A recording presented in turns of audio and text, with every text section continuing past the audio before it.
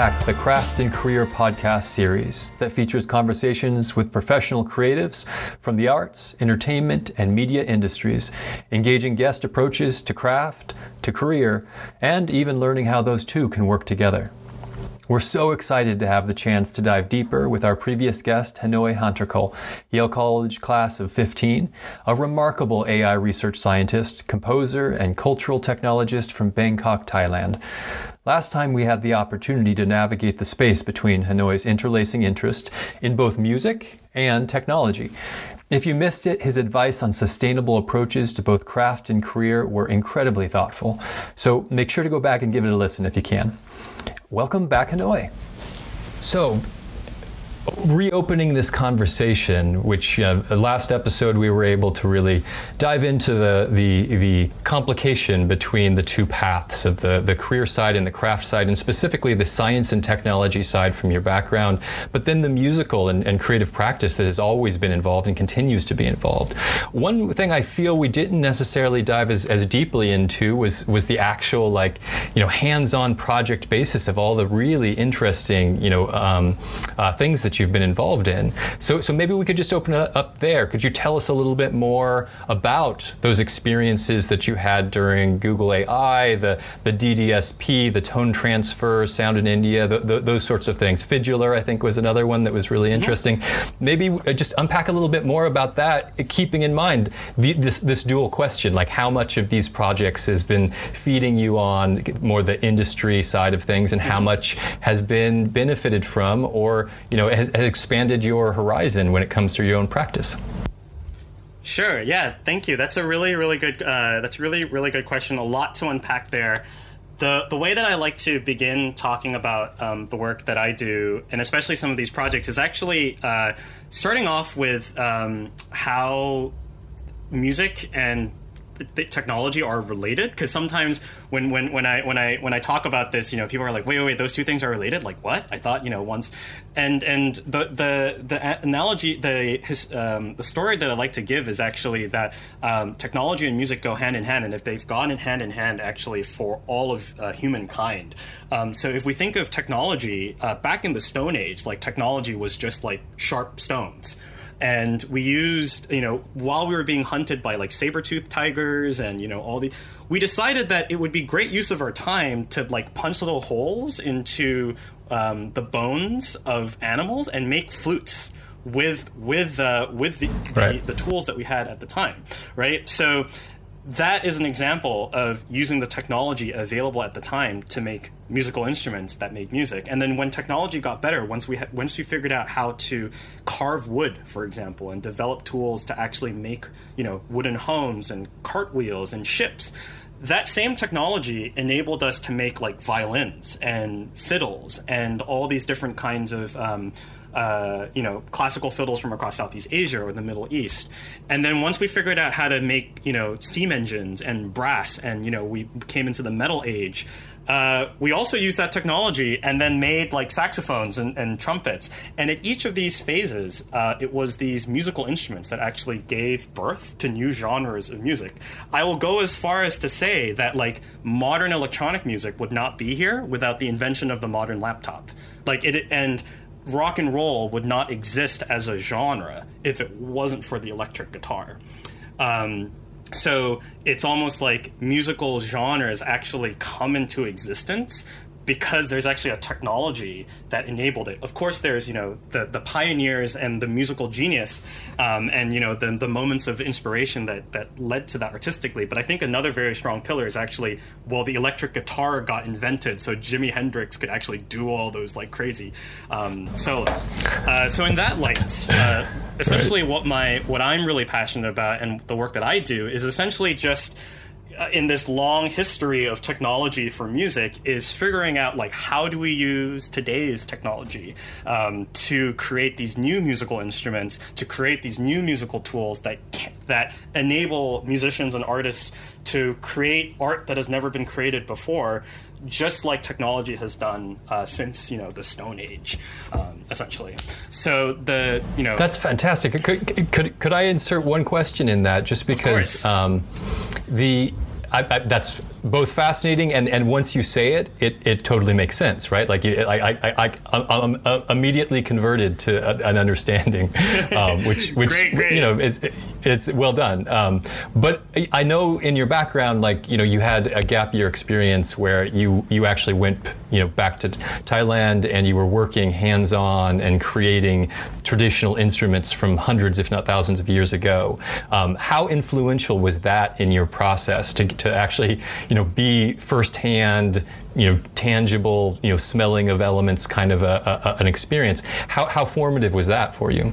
Extremely formative. Probably. Okay. That experience that I had during my gap year, which is also the reason why when younger fresh grads ask me if they want to do a gap year, usually if they have a pretty good idea, I always just go do it. It's like okay. But you know, I apprenticed with a luthier in the north of Thailand, just outside of outside of my mom's hometown in the north of Thailand, and actually, like, you know, like learning how to use like a carpenter's lathe, you know, like chopping coconuts, learning how to speak the northern Thai dialect, because the luthier insisted on speaking in northern Thai with me. It was a very, very formative process because, you know, that is like a form of technology, and and up until then I had been you know, immersed in, you know, like technology in terms of like electrical engineering and like physics and the things that you would see in like the CID and like circuits. Right. But it was an opportunity, once I had like hands-on experience with this, it was an opportunity to actually combine these two worlds together, but not just intellectually, but like literally at the craft level, right. you know, at the right. tool Yep. at the tool level, and you know, so it was an opportunity for me to combine, you know, that entire spectrum of thought together. But most importantly, as I talked about in the previous episode, it was an opportunity for me to really connect these technical skills that I had built up and I really enjoyed with the immediacy of the cultural background that I was being immersed in, and actually seeing that, you know, we're still building fiddles the same way that we did like thousands of years ago. Like, what would these look like if we had 3D printing and used 3D printing to aid this process? And it was such a meaningful experience for me because I really felt like I found sort of like where someone like me could fit into this big world of so many, you know, amazing discoveries to be had, and I felt like it was a moment for me where I could connect everything that I had learned in my physics classes and, you know, the CEID and myself as a musician, but connect it with Thailand, connect it with Southeast Asia, and it was really a defining process, a defining moment for me. And it also like leads very nicely to the work that I did, you know, later on, that was not on 3D printing, that was on AI and machine learning at Google. But it was all based around this idea of there's always a way of connecting, you know, technology with music and connecting it with the home culture and the people and the histories and traditions that I grew up in that make me who I am. Right, because you mentioned last time a staked interest in the uncovery of sort of the Western bias that's involved in a lot of the musical tradition, which is interesting when we think about the walkthrough, the well, you know, considered walkthrough of, as technology has advanced, a lot of those ages at least have been codified in some ways, whether it be through war or nation or you know, those kinds of identifications with the Western system. So maybe you could tell me a little bit more about how both that experience, you know, back home, and also how you were able to, you know, siphon some of that and be inspired by that in ways that have been formative, more on a even ideological level of understanding what impact that you can have with music. Yeah, definitely. That's a really good question, and actually, it is the center thesis to all of the work that I do, and a very strong. You know, so this whole area of thinking about how do we design technologies to embrace multiple cultures and traditions. So if you're going to design a musical technology, it should work just as well for jazz and Bach, but it also needs to work just as well for, you know, classical Thai music, classical Indian music, classical music from Japan. And unfortunately, the way that the industry and the scope is right now is that is not how technology is designed. And so this idea of designing for a plurality of cultures is something that I've been trying to spearhead as like transcultural technology. So it's technologies that transcends like cultural boundaries because it's designed to work across multiple traditions and cultures.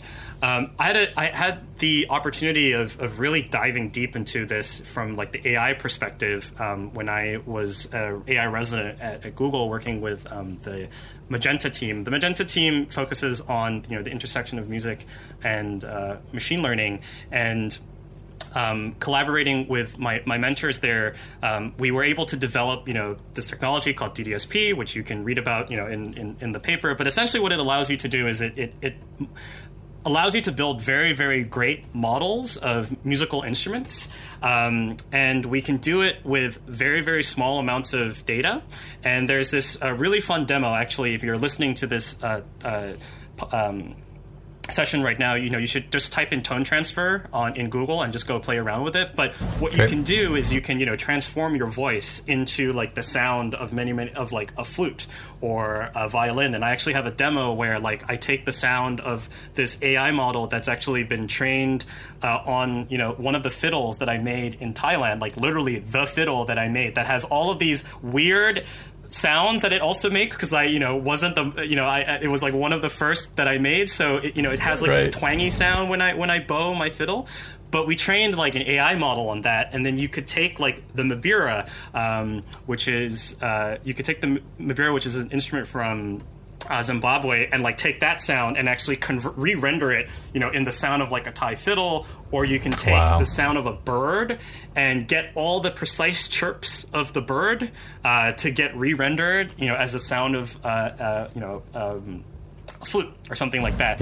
And this is actually something that was not possible before because for example, some machine learning models, when you actually supply the data to the system, you have to say like, oh, this is like the note C, or like this is the note E or F, but not all musical cultures and traditions can be codified into like C, E, and F. So it's almost like that technology is just completely disconnected from the musical tradition. But using something like tone transfer or GDSP, we actually model like the fundamental frequencies and the fundamental physics of how sound is being produced, which opens us up to a much larger gamut of musical traditions. And it was really meaningful for me because when I was working on these fiddles in northern Thailand, it was like I was incubating this idea where it's like, wait, so you can combine, these long traditions of like woodworking with like 3D printing and like actually make a new piece of technology like this modular fiddle that, lets you take all these different cultural elements from different musical instruments from different countries and build your own hybrid fiddle. But the important thing is that it was like a very small scale project. Like it's just this small little project called like musical instruments. But then when I was at Google, Google is a massive company. And to be able to actually work on this project, but to figure out a way of doing it that also works like at a very large scale where you have like hundreds of thousands of people actually being able to interact with the technology and being able to not just interact with the technology, but what was really fun was, I was able to work with colleagues who were very, very sensitive to these issues of, how does machine learning and AI could potentially cause like the next AI-powered cultural appropriation, for example.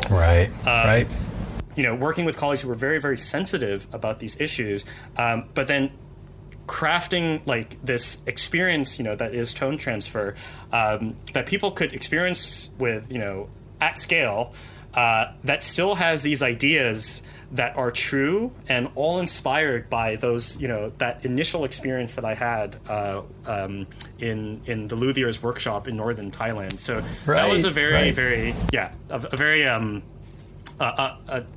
don't know what a culminating. I would say rewarding moments where all these things really came together.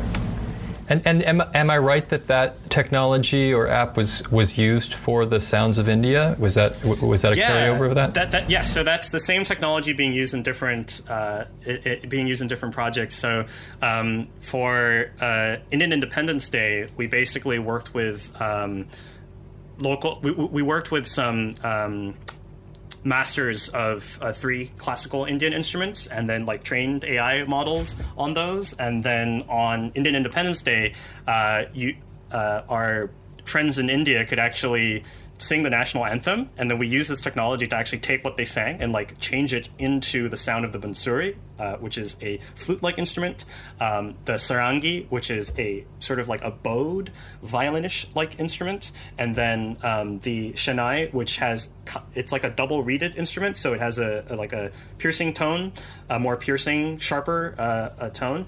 But we were able to build models of these instruments and have what was super exciting was people we're so excited about this technology, and we're monitoring like the Twitter feeds in from India. But people were really excited to interact with culture like via this interface of technology, and to see culture in a very, very different way through cutting edge technologies like AI and machine learning.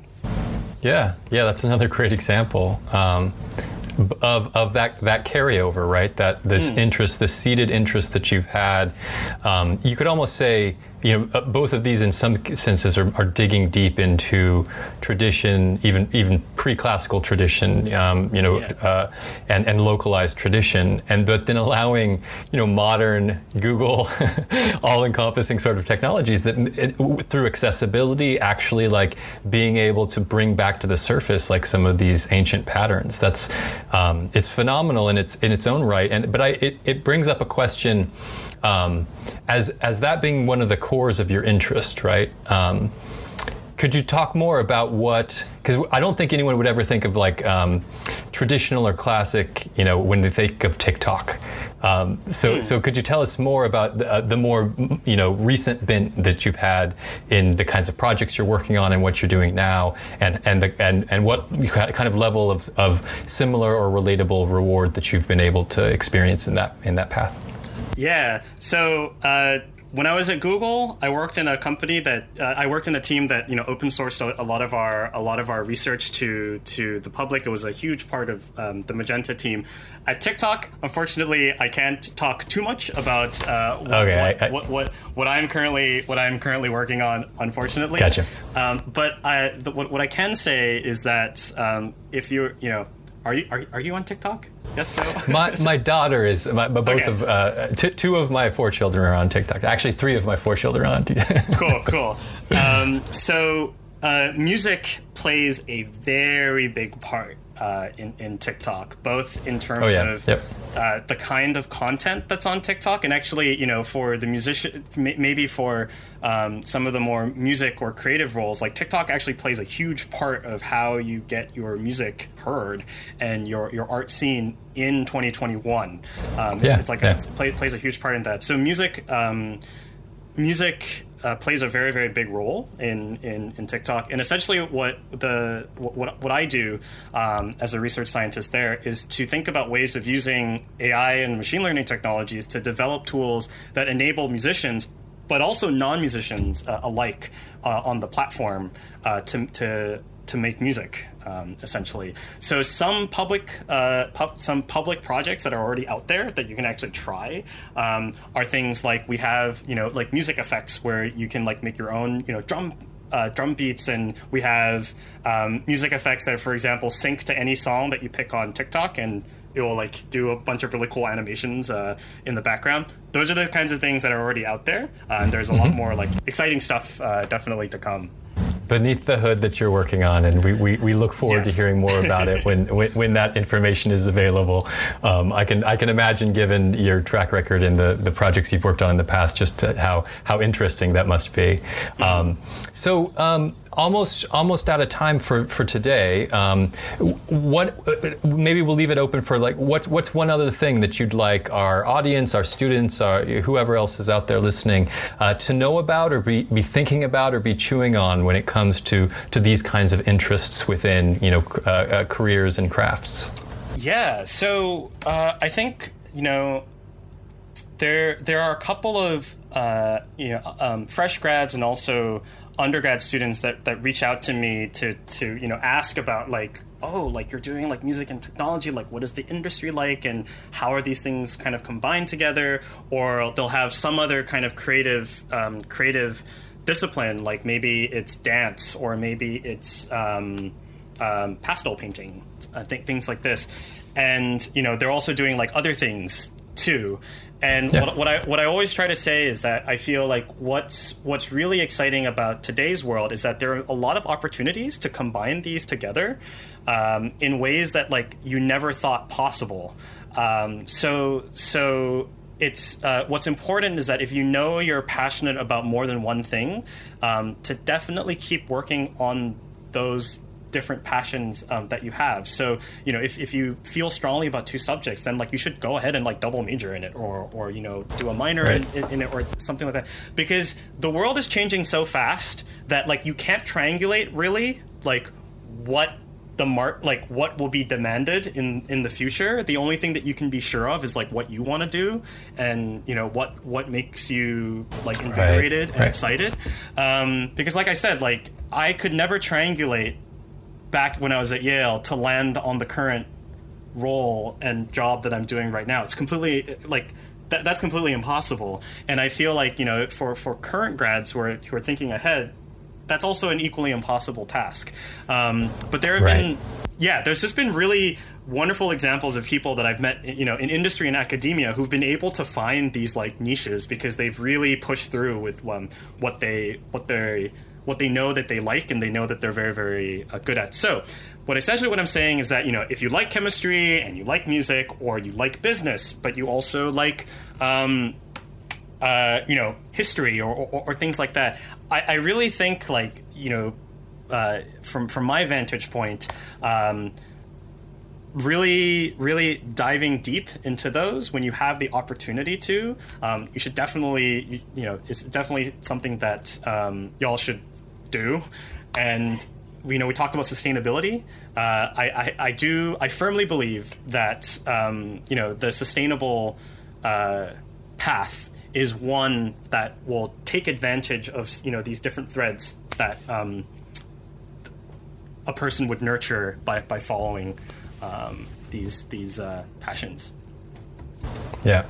Well, that's it's extending the previous good advice that you've provided, and it's also, I think it's particularly inspiring because as we talk about your path and as we talk about your willingness to stay open and look for convergences, but also be sustainable, but also willing to hold on to multiple interests and be broad in your exploration and your curiosity, it speaks well towards what you've been able to accomplish, and I think it will be a point of inspiration for the students and others that are hearing your story, and also hearing that it can be achieved, right, if one sticks to these things. Yes.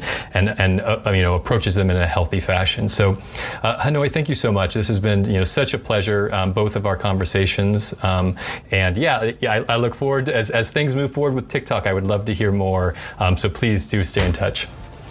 Yes, will do. Thank you very much for having me. Yep. So, yet again, until next time, don't be afraid to use the word career, but always stay crafty.